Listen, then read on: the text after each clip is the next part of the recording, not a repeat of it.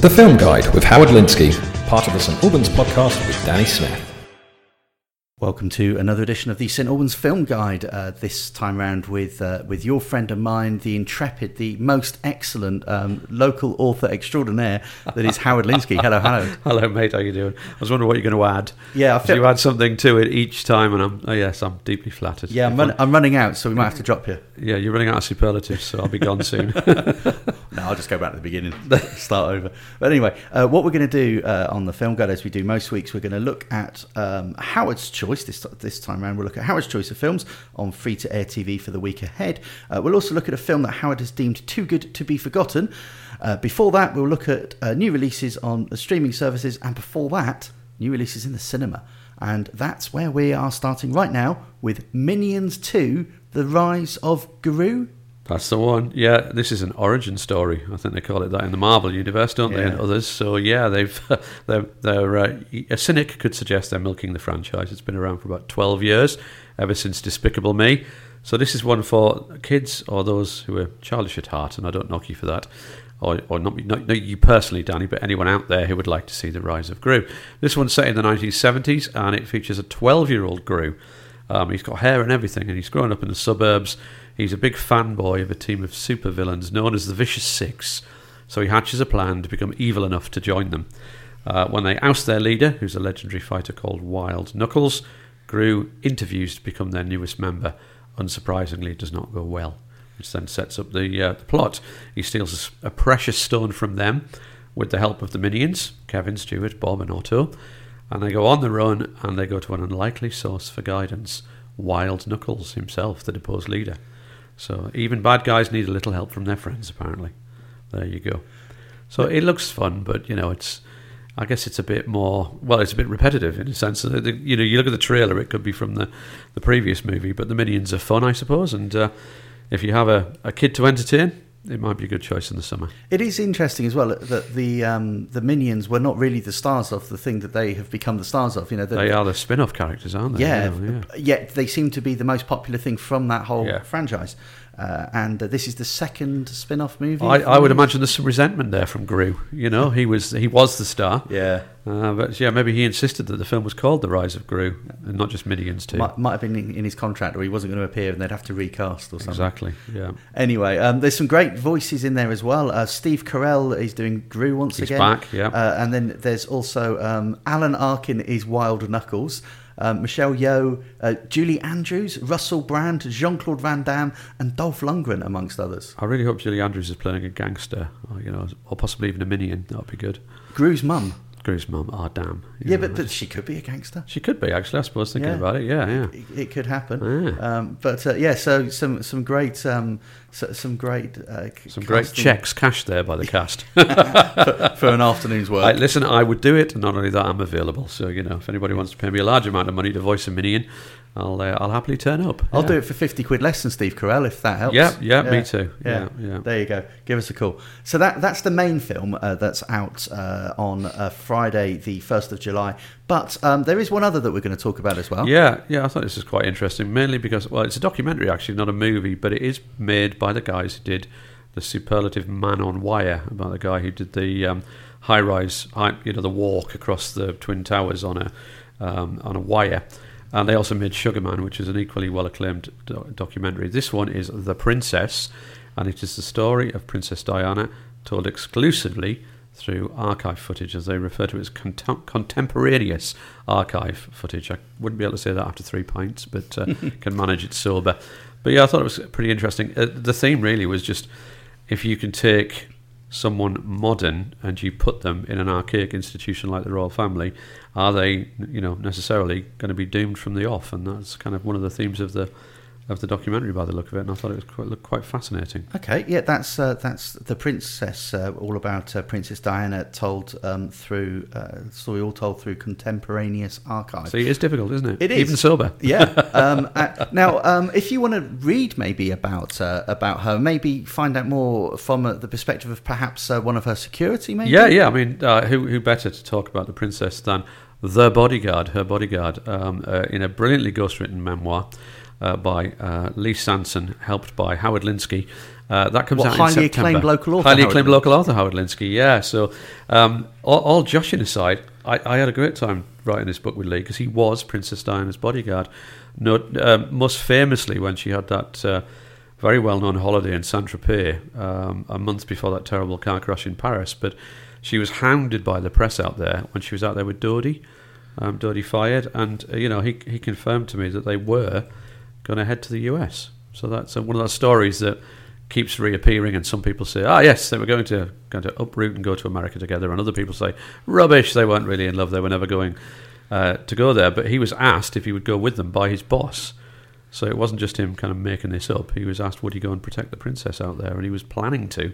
But obviously everything changed with that terrible crash 25 years ago. There you go. I know. Shocking stuff. And was, something that, is still resonates with people, doesn't it? If you're of a certain age, you'll remember You this. remember where you were when you heard it as well, Yeah. which is, it's like the Kennedy assassination or the Twin Towers, the big stories. So the book's called The Bodyguard. It is, yeah. And when does it come out? September. Okay. September. Thank you. Well, undoubtedly, we will probably mention that again at some point. Thank you, matey. Hi, I'm Matt Adams, the heart of the Hearts Advertiser for over 10 years. Join me and host Danny Smith for St Albans Podcast, a weekly look at the news, views and reviews of the city and district of St Albans. As well as our delve into the local stories that matter, we regularly cover topics including health, food and drink, legal matters, the theatre scene and mental health. Alongside our regular features, we talk to people from our wonderful community, sharing some of the amazing work they do. Episodes are released every Wednesday at 7pm, and you can find us by going to your podcast platform of choice and searching for the St Albans Podcast. Find out more at stalbanspodcast.com. Time to look at new releases on the streaming services of original movies, and there's just one we're going to tell you about this time round, and it's on Netflix. It comes out on the 1st of July, and it is A Day to Die. Yes, it does sound a bit like a Bond film title that was discarded, in the original meeting, but it's actually an American heist movie, written and directed and produced by the multi-talented Wes Miller, who did all three. Stars Kevin Dillon, Bruce Willis is in it, and other names featuring Gianni Capaldi, Brooke Butler, Leon, and Frank Grillo. And it features a guy called Connor Connolly, who's a disgraced parole officer, who becomes indebted to a local drug kingpin after he killed one of the latter's young enforcers. In return or revenge for this, his pregnant wife Candice is abducted, and Connor forced to pull off a series of dangerous drug heists. He has 12 hours to make $2 million. Frankly, if I could make $2 million in 12 hours, I'd be up for it, whatever it entailed. But there you go. Yeah. Anyway. I'm in. Yeah, well, I'm glad you are, because Connor recruits his old teammates to conduct the heists with him. So I'm already thinking, you and I, we could pull this off easily. Easily. They have to conduct the heists, steal the money, rescue his kidnapped pregnant wife, and along the way they have to settle a score with the city's corrupt police chief who double-crossed them years ago. And as that guy's played by Bruce Willis, expect snappy one-liners and amusing dialogue and lots of action. Yeah. Okay. Well, it sounds. Yeah. Riveting. Is that the word you're looking for? A Saturday night movie. Maybe. So if you're thinking Kevin Dillon, I've kind of heard the name. He's the less famous brother of Matt Dillon. He is. Although he was in Platoon. Yeah, I remember him in Platoon. And then also he was one of the main characters in Entourage, which was a very acclaimed TV series. Yeah. But yeah, it's him. I think he's the older brother who's less famous than Matt Dillon. The one you get when you can't afford Matt. Yeah. When you ring up the agent and you go, "Is Matt available?" Yes, and here's how much it'll cost you. What about his brother? Yeah. What can I get for this much? He said, "You can have a brother." You can have a brother for that. Yeah. Anyway, a Day to Die, not in any way designed to confuse people who are looking for No Time to Die. Exactly. No, not at all. That's A Day to Die, and that is on Netflix from the 1st of July. The Film Guide with Howard Linsky, part of the St Albans Podcast with Danny Smith. Time now for another movie that the acclaimed local author, very, very highly acclaimed. So glad you added author, highly there, because I thought you'd forgotten. No, I had, momentarily. But the acclaimed author, Howard Linsky, has chosen this film. He says it is too good to be forgotten. It is called Tumbledown. Yes. Now, do you know this one? I always ask you that. I do. I see it's forgotten, and it's too good to be forgotten. To be fair to you, it is quite an old one. It goes back to 1988, and it was originally screened as a BBC TV drama film. It's called Tumbledown, and the reason I chose it was because there's been a lot of coverage of the anniversary of the Falklands War, 40 years from the Falklands War. So this one it caused a lot of controversy when it came out originally back in '88 for the way the army and the aftermath of what happened was depicted. It stars a young Colin Firth in the title role of Robert Lawrence MC, who's a real person. He was an officer in the Scots Guards during the Falklands War, and while he was fighting at the Battle of Mount Tumbledown, he was shot in the head by an Argentine sniper. And he lost 42% of his brain, so nobody thought that he was going to survive. He was left there for hours on the battlefield, and when they finally were able to collect him there, he was left for further hours at the back of the queue to be treated because people thought his injuries were so severe there was no chance he was going to survive, but survive he did. He was paralysed all down his left side initially and told that he would never walk again. But he does get around, and once he's fully recovered these days, but he certainly recovered far beyond their expectations. But the interesting thing about the movie is it shows what happened to him afterwards. And back then, when the Falklands War ended, there were big, mass celebrations. Ships coming back, soldiers being cheered from the rafters by everybody delighted to see everyone. But for the wounded, it was a different story. They tended to get put to one side and forgotten about. And he had to adjust to his disability. The fact that he had to come out of the army because he couldn't do that anymore. Obviously, he was not fit to be able to soldier anymore physically. And the other interesting thing about it is they don't sugarcoat what he's like as an individual. I think off his own admission, he's quite a difficult chap. He's quite arrogant and quite combative, even before he had the difficulties he had to contend with. So he's quite a controversial guy. And it caused a big stink at the time, but it's worth grabbing on a DVD. You can watch it online. You can even see it on YouTube. It's on there, and it's a very good movie, and it shows the reality of war. Okay, it got nominated for a load of BAFTAs, and it won 3 of them. It won Best Makeup, Best Cameraman, and Best Single Drama. But Colin Firth, who stars in this, was up for Best Actor at the BAFTA TV Awards as well. So it was very well regarded at the time it came out.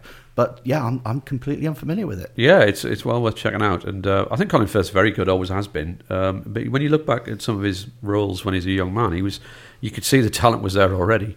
And he plays the part very, very well. I think he just has that slightly arrogant, posh guy role down to a T. So being able to play a somewhat entitled officer of the Scots Guards and seeing him down on his luck, I suppose, is one way of describing it, after being shot in the head. He's very, very good in the role, and check it out. It's well worth watching, and is definitely too good to be forgotten. Hi, I'm Elspeth Jackman, inviting you to listen to my podcast, One to One with Elspeth. Find a local person with a story, and I'll be there to draw out all those little details you want to know about. If I'm fascinated, so will you be. Each week I'll be talking to an interesting character who has a tale to tell. And the beauty of it is you can listen whenever you want to. To find the podcast, go to your podcasting platform of choice and search for the St. Albans Podcast. Alternatively, go to stalbanspodcast.com/Elspeth. That's One to One with Elspeth, part of the St. Albans Podcast in association with the Hearts Advertiser. You never know, you could be my next guest. We've reached the final part of this show where we look at Howard Linsky, the very highly acclaimed local of course. author. Thank you. Who's got a book called The Bodyguard that's coming out later this year. Did I mention that? You might have done. I may have done, yeah. And also his other books are still available as well. Check out The Works if you want to find them. Yes. And other places. They've got their own special bucket. yeah. It's £5 for £1 as well. So exactly. £5 for £1. Quick, get there while you can. 6 for 50p if you're quick. So Howard Linsky's here with us, and this is where we look at Howard's choice of the best films to watch on free-to-air TV for the week ahead. He's gone through the TV listings guide, so you don't have to. And we're starting off with Friday the 1st of July, 9 p.m. on BBC Three, Election. Yes, that's from 1999, starring Matthew Broderick, a grown-up Ferris Bueller by this stage. But he's back in high school, but he plays Jim McAllister, who's a popular high school social studies teacher. And Reese Witherspoon, who is probably about the right age to play the part, plays a student called Tracy Flick, who's an overachiever and manages to wind up Jim McAllister, Matthew Broderick. He really doesn't like her. And then she decides to run for student government president, which is the kind of thing that we don't normally bother with over here. But give us a year or two. We tend to copy everything America does, don't we? So we shall see. But she stands for student body election, and it's a satire on the politics in general, but also high school life. And something occurs where other people are encouraged to stand against Tracy, and Jim McAllister, the teacher, decides to sabotage her candidacy. I can't pronounce that either, and I'm stone cold sober, I promise. So you claim? Yes, I do. Well, I would claim that, wouldn't I? But yes, he backs a rival candidate, and he tampers with the ballot count. So he crosses over to the dark side. He also contemplates an affair with one of his wife's friends, which is, what could possibly go wrong there? But yeah, it's sort of kind of a comedy, but there's also a bit of social commentary on it, I suppose, and it's watchable because the two stars are very good. And yeah, this one, I remember watching it years ago, probably when it first came out, because I'm ancient, and thinking, yeah, it was pretty good. So I plucked that one from BBC Three at 9 p.m. Okay, I was what caught me on this one was the director of it, Alexander Payne, who has gone on to direct some really interesting films.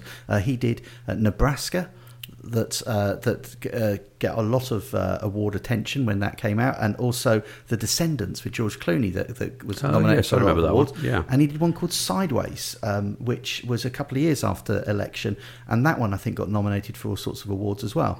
And in fact, I think, did the actor win the Oscar, maybe? Was the Sideways one about the wine? Yeah. And the guy goes on tour at the wineries and that's it. has a meltdown about, no, I'd never drink Merlot. Yeah. Yes, I remember that one, yeah. Yeah. So he directed that one as well. So yeah, he's done quite a few good films. And looking at his list of there's a piece here that I'm looking at that says about like his 4 greatest films. Election is one of them. Oh, there you are, yeah. I was just thinking about the one you mentioned, Sideways. That was the first time I ever saw Sandra Oh in anything, and she's gone on to be quite big. Oh yeah, yes. I think she was in that. Yeah, from she Killing was. Eve. Yeah. Mm-hmm. So that's Election. That's 9 p.m. BBC Three on Friday the 1st of July.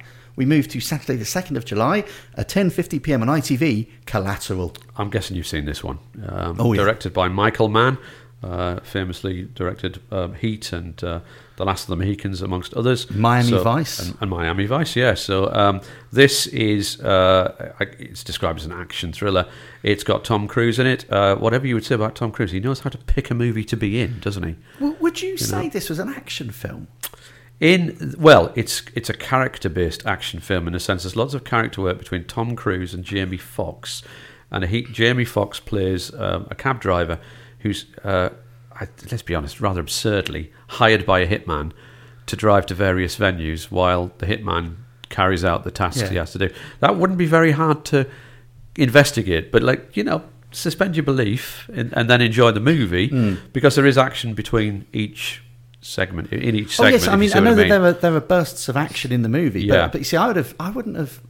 If I were them, I wouldn't have led with it being an action, because an action film, I'd imagine, lots of machine guns. Oh, that's true. You're right. It's more of a thriller than an action. Yeah, I would have said this was a taut thriller. Yeah, yes, you're right. And as I said, the premise is pretty daft, because if you were investigating who's been killing these people, it wouldn't be long before you realise there was a reg plate outside that is always the same. But suspending that, Jamie Foxx needs the money. He's a good guy. Tom Cruise clearly a bad guy, but a bad good guy or a good bad guy, depending on your outlook. But also, doesn't he have some kind of hold over him that makes him do the taxi driving? Because you sort of think, surely when he runs into the first place and you hear all the gunshots, you drive off. Right, I'll confess I haven't seen it in ages, probably since 2004, but I do believe part of the plot is he's saving up to be a limo driver, isn't he? And he wants the money.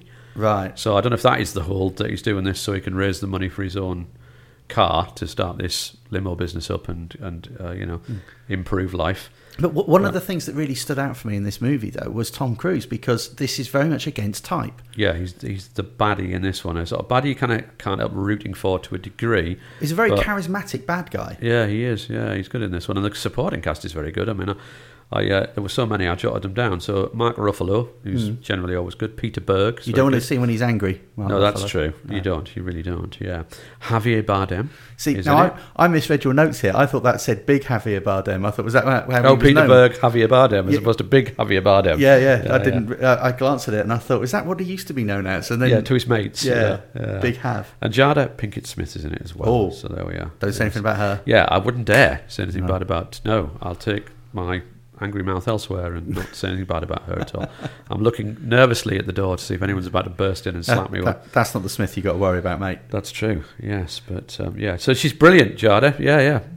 No, Yeah, I've seen her in a few different things, yeah. and I think she's a very good actress. Yeah, good. So no one's going to burst in and hit us. That's good. No. Excellent. And Peter Berg, probably more better known these days for a director. He is, yes. But he was the star of Chicago Hope, wasn't he? Which was the sort of the and he rival to created ER and directed Friday Night Lights, which ran on for quite a number of years.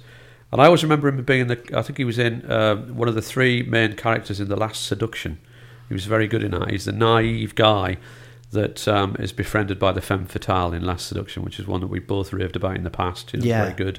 Another Too Good to Be Forgotten. We'll have to drag that out one year. No, he's done some great things. Yeah. Peter Berg. The Kingdom, which was a cracking movie as well. That was with. Oh, now I'm trying to remember who was in it. Jamie Foxx and Jennifer Garner. Yeah, I don't think I've seen that one. Oh, you'd love it. it. I do know of it, but I must track that one down. Sort of a war film, so you'd like it. Oh, well, it's got the word war in it. I'm there. Yeah. But then, it's The Kingdom. But then he also did Battleship with Rihanna. So, kind of everything. Okay, yeah. Anyway, that's the film Collateral, which is 10:50 p.m. ITV on Saturday the 2nd of July. Let's move to Sunday, the 3rd of July, and we have 9 p.m. on BBC Two. Oh, it's a war film. It's a war film. Kelsey Breeze, every now and again, in my defence, it's a very good war film. It's Dunkirk from 2017. So I try not to pick war films every night, but this one I thought, no, I've got to get this one in. Written, directed, and produced by a chap called Christopher Nolan, who looks like he's got a glittering career ahead of him, but doing rather well at featuring what happened when there was the huge evacuation in World War II from Dunkirk. The word Dunkirk spirit was used in the press just the other day, and it keeps reappearing, doesn't it? It's something that we always wheel out to describe anybody who can stand up to adversity. So it's become a byword in our language. But anyway, they show the actual evacuation, the real Dunkirk spirit, through the perspectives of land, sea and air. And Nolan really, it must have been a labour of love. He's absolutely nailed the description and depiction of what occurred on those days, those fateful days when 330,000 troops in total were evacuated. At the beginning, they thought they'd only get 30,000, and they got 330. Cast-wise, crikey, you could read, there's a whole bunch of them, but you could read some pretty famous names, including Harry Styles as Alex. But you've also got more seasoned actors, Cillian Murphy, Kenneth Branagh's in it, isn't he in every British movie? Olivia Colman, is she in there? Funny enough, not playing his wife in this one, but usually she would be. James Darcy's in it, Mark Rylance, who's always excellent. We've always sung his praises, haven't we? And Tom Hardy. And I don't know if you realise, but I recognise his voice almost instantly. Tom Hardy at the beginning is in a Spitfire, flying across the English Channel to try and take on the Luftwaffe, the might of the Luftwaffe. And his wing commander, who is never seen, because it would be a little bit inaccurate, you only ever hear his voice on the radio, is Michael Caine. Oh, okay. Unbilled in the movie. Not a lot of people know that. Not a lot of people know that, yeah, exactly. But I thought, as soon as I heard his voice, I thought, that's Michael Caine. And of course, we know Christopher Nolan uses Michael Caine. Oh, in most of his movies. Yeah, it's almost got a permanent presence there. Yeah. A little bookmark to know that it's a Christopher Nolan movie. What did you make of Harry Styles in this? Because I heard that he did rather well. He did. And what's interesting is, even though I've got a daughter of the kind of age in theory who should care about boy bands, she didn't. So I wasn't really aware of who he was. I knew if someone had said to me, have you heard of Harry Styles? I'd have said, yes, I've heard of him. I didn't know. I went to see this at the cinema. Because it was a war movie, I was on my own, so wife and daughter didn't come, and I didn't have a clue who he was. So it was only afterwards I found out that, is that the bloke who was in that popular band that young people like, singing away. So he was clearly pretty good in it, because on the very fact that I didn't go, who's that ruining this movie? Yeah. So he was good in it, yeah. Okay. They were all very good. The young cast that played, they were cast in a way quite well, because the ones who were playing the soldiers who were trying to evacuate were age appropriate. They weren't 32-year-olds or 35-year-olds, playing those parts. So he was good in it. Okay. And Harry Styles does seem to be having something of a film career of late. He was in the Eternals movie last year. There's something else I saw recently advertised. I think it was called Don't Worry, Darling. I forgot he was in the Eternals. But yes, you're right about it's something like Don't Worry, Darling, isn't it? About a dystopian That's it. Don't Worry, Darling. Community. Directed by Olivia Wilde and starring Olivia Wilde, Chris Pine, Florence Pugh, and I was going to say Harry Florence Styles. Pugh's in that. She's Yeah. really good. So, yeah, she'll go and far. Gemma Chan from The Eternals is in that as well. Ah, It okay. all links together. Anyway, They almost have the same agent. He's very persuasive, but they are all very good, so it's fine. So that's Dunkirk, 9 p.m. BBC Two, Saturday the 2nd of July. Actually, it's my mistake. It's Sunday the 3rd, and I accidentally left it as Sunday the 2nd. Yeah. So I'll stand in a corner and do penance Sunday for the that 3rd one. of July, 9 You're p.m. right. BBC Two, Yeah. Dunkirk. Let's move now. Obviously, that's also going to be his film in a week, but he'll confirm that later. I might surprise you. Yeah, you by might. going for election. Yeah, you know, might. We shall see. Anyway, Monday the 4th of July, 1 a.m. So technically into the wee small hours of Yeah. Tuesday morning. So very late Monday night. It's an overnighter. We well have done. now. I saw this in the cinema. Yeah, me too. I honestly can't be that long ago, but it is. It's 28 years. 28 years ago. This is Sirens, and it's on Yeah. Great Movies. So this is a good one. It's funny, and it's quite an interesting idea behind it. And it's of an era where Hugh Grant still played really well, the bumbling English eccentric, before he was kind of dropped into a whole bunch of rom-coms following Four Weddings and a Funeral. Well, So I've got a feeling this he was still this the interesting same back then. year as Four Weddings and a Funeral. I think it was within a year, 94, 95, maybe, Four Weddings. I have a feeling that this was made before Four Weddings, Yeah, and but probably because of the delayed. success, Yeah. it was released or re-released afterwards. Very sensibly so. And he did a few movies around this period where Four he was Weddings very, was very good. 1994. Ah, okay, bang on. There you go. But yes, I do remember it. Probably got a lot of people coming to see it for that. Also, And the possibly- poster of a naked Elle Macpherson. Yes, I was going to say Elle the Body McPherson being in it probably didn't put off too many in the audience there, certainly not the men. But it's an interesting story because it's not just conjured from nothing. It features a real-life Australian artist called Norman Lindsay, who was a painter who caused a lot of controversy in Australia. So the movie's set there. And what happens is Hugh Grant plays a clergyman married to Tara Fitzgerald, who's also excellent, by the way, and did loads of good movies in the 90s. Sam Neill plays Norman Lindsay, and they both go to see him. They're tasked with kind of stopping him from writing blasphemous and overly erotic paintings, and they're trying to persuade him otherwise. But of course, once they get there, he pretty much ignores them. He allows them to stay. He has these three women who he paints. They're the sirens, based on the Greek mythology, but they're real people. And it's the interaction between Hugh Grant, Tara Fitzgerald, Sam Neill, and these particular models that makes the movie funny, charming, vaguely erotic, dare I venture. It's a very good, fun movie and well worth a watch. Okay, that's Sirens, one you may not have come across before, but it is being highly recommended by our very own Howard Linsky, and that's on 1 a.m. on Great Movies. That's very, very late at night on Monday the 4th of July. We move to Tuesday the 5th of July, and we have on Film 4 at 6:15 p.m, The Martian. The Martian, yes. I'd forgotten this one was directed by Ridley Scott. I always think of it as just that you remember Matt Damon's performance in the lead role so much that you, well, personally I do, almost forget the supporting cast and the director, because it's a movie that he really dominates. He plays an astronaut who gets left behind on Mars, where the rest of the crew on this particular voyage think he's dead, and then they realise he's not, and they're, halfway back to Earth when they realise, so they have to potentially turn around and come and get him again. But he has to survive for a very long period of time on a planet that you can't theoretically survive on. But what is interesting about the story and why it became a big book followed by a big movie is that he sciences the hell out of it. I don't think that's quite the word he uses, but he learns how to grow things and how to survive and how to stop himself from going crazy. And as adventurous things happen, he's a bit of a Robinson Crusoe type twist, really, that he's left alone on this planet and they're trying to come back and get him. And those that do come back to get him include Jessica Chastain, Kristen Wiig, Jeff Daniels, Michael Pena, Sean Bean, I'd forgotten was involved in this from the ground crew side. Kate Mara's in it. I could go on. There's quite a few people who get a mention. It's got a good, impressive cast. Chiwetel Ejiofor is in there as well. I'm glad you pronounced that because I always get it wrong. Yeah. Sober or not. But yeah.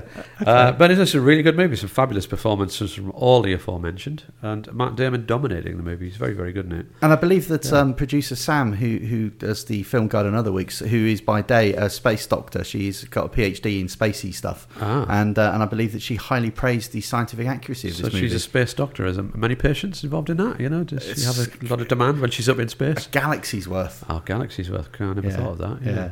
Although whenever you ask her any sciencey questions, it's always that's not her brand of science. Oh, I see. I think that's what they teach you at science doctor school. Yeah, that's the phrase you come out with each time. Yeah. But anyway, that's The Martian, 6:15 p.m. on Film 4, Tuesday the 5th of July. Let's move to Wednesday the 6th of July, and again on Film 4, 11:25 p.m. Trainspotting. Now this is too good, this one, but it won't be forgotten because everybody knows Trainspotting, don't they? It was a very black comedy drama film, very dark. Excuse me, directed by Danny Boyle. Oh, he's choking on the title. Back in 1996, the cast names for this trip off the tongue because they're kind of synonymous with one another. And there was even a sequel years later. Ewan McGregor. 5 years ago now, that sequel. Wow, even that. So, gosh, the time is flying, isn't it? You know. But Ewan McGregor, the other Ewan Bremner, Johnny Lee Miller, Kevin McKidd, Robert Carlyle, and of course Kelly MacDonald in her debut. And she's gone on to do great movies. It's based on the novel by Irvine Welsh. Very dark look at the reality of drugs, drug use, heroin addiction. There's funny moments in it as well, which is, in fact, a lot of it is comedic, but a lot of it is very grim too. So, you know, you've got to settle yourself down for a fairly disturbing film if you've never seen it, but by God, it's good. I thought Robert Carlyle was absolutely chilling in his Begbie, part. God, he looked, absolutely. It's a role that he totally made his own, and I think more than any other part he ever played, he's noted for Begbie, isn't he? And people stop him in the street and talk to him about it, which is quite brave of them, really. Well, yeah. Now, some people, well, I would imagine most people don't know this, but an earlier film with Danny Boyle, Shallow Grave, I love Shallow Grave, is connected to this. Ewan McGregor's in it as well. Well, it's not just that. It's Keith Allen plays the same character in both. I didn't realise he was meant to be the same character, but I know who you mean. So he buys drugs off the guys in Trainspotting, and prior to that, there's a man played by Keith Allen who brings a suitcase full of drugs to Shallow Grave, and he dies of, well, I suppose not natural causes, but he just dies, doesn't he? He's not killed. And they inherit, in a way, the money and the drugs. Yeah, and I think that the idea is that it's set... Is it the same universe in a way? It's the same universe, but I think that Trainspotting comes first, even though the film came out afterwards. But yeah, it's a very, very I never subtle... thought of that. It's very interesting. It's a very subtle thing, but I read somewhere that Danny Boyle said, he said, yes, it is. They are connected. Wow. But he was quite good in that role, Keith Allen, as the drug dealer who buys the drugs from the gang in Trainspotting, and they start to demand money. You know, the price goes up, and he just kind of goes, I'm sorry, but I couldn't possibly do that. He's very calm and very gentlemanly for a drug dealer. And so a very impactful film as well. Very much captured the zeitgeist of the era. Yeah, he did. I mean, Danny Boyle is showing his potential back then with both those movies. They're really good movies. And that's Trainspotting, the original one, 11:25 p.m. on Film 4, Wednesday the 6th of July. Let's move to our final movie of the week, as chosen by very highly acclaimed local author Howard Linsky. Extremely very highly acclaimed. I think we could go for next, you know. I think so. And it's his final film of the week, 10 p.m. on ITV4, Aliens. One of those rare sequels that lives up to the original, even though it's quite different to Alien in sort of style. Written and directed by James Cameron, the Terminator dude, and he carries on from the point where Ridley Scott's movie finishes. Sigourney Weaver plays Ellen Ripley again, and has to go back to I was going to say face her demons, but face her aliens. It's the second film in quite a long-running franchise now, but it is very, very good. And James Cameron involved Michael Biehn, who was the guy in the original Terminator movies, you know, come with me if you want to live and all that. So he plays a guy in the Marines, and they initially pour scorn on the idea of, well, we're just going on a bug hunt, you know, another bug hunt. We do this all the time. And Ellen Ripley's kind of trying to warn these naive soldiers that they're up against something quite brutal and immovable and difficult to conquer. And there's a clue in the title, because it's not just one alien, it's lots of aliens, and that makes it, even more scary. Lance Henriksen's very good in there as the android. And it's one of those movies. Well, I remember watching it in the cinema ages ago, 1986, God. But the whole audience were just carried along by it. And there's a character called Newt, a little girl called Newt, and at one point she falls through the floor actually into another level, and just they try and grab her and she disappears. And I remember a woman in the audience going, "Oh no!" and nobody even batted an eyelid. They just were so into what was going on the screen they were like, yeah, okay. And I looked around, nobody else had reacted, and shouting, "Oh no," at the top of her voice. It's a very good film. Aliens is one of those movies that is often cited whenever people are trying to make an argument for why sometimes sequels aren't worse than the originals, why sometimes they can equal the original, maybe even better. Yeah. And I don't know if I would go so far as to say that this was better than the original, but I think it was certainly as good as. Yes, it is. I agree with you, and I'm wary of saying it was better because I think they're two very different movies. I mean, they're different genres. Alien is a slow burn thing. It's almost would you not say that Alien was a space horror and Aliens is a space action movie? I guess so, yes. I mean, I tend not to think of categorising stuff, but you're right, it is. And I think there's a different level of suspense involved. Alien was all, slow, purposeful. Yeah. It was claustrophobic. It had lots of really good, genuine jump scares in it. Yeah. Aliens was gung ho. Lots and lots of sort of machine gun fire and. You didn't get the feeling of claustrophobia. You did not get the feeling that she was all on her own against insurmountable odds. It was, big budget as well. Yeah. But no, it was such an impressive movie. And I've also seen Alien described as a movie where no one listens to the wise woman with the cat and they all die. Yeah. So that was quite a good synopsis. Yeah, but not quite in Aliens because they didn't all die. No. So slight spoiler for the first one that she and the cat. Well, also without spoiling it too much because I'm not necessarily going to mention names. But what really bugged me was Alien 3 when it starts with characters who survived Alien 2 dead. Yeah, they've died in a crash and it was the most grim movie. Well, it was David Fincher, wasn't it? Yeah, and, but it was. I don't think he wanted to make it like that necessarily, but at the time I was almost a betrayal.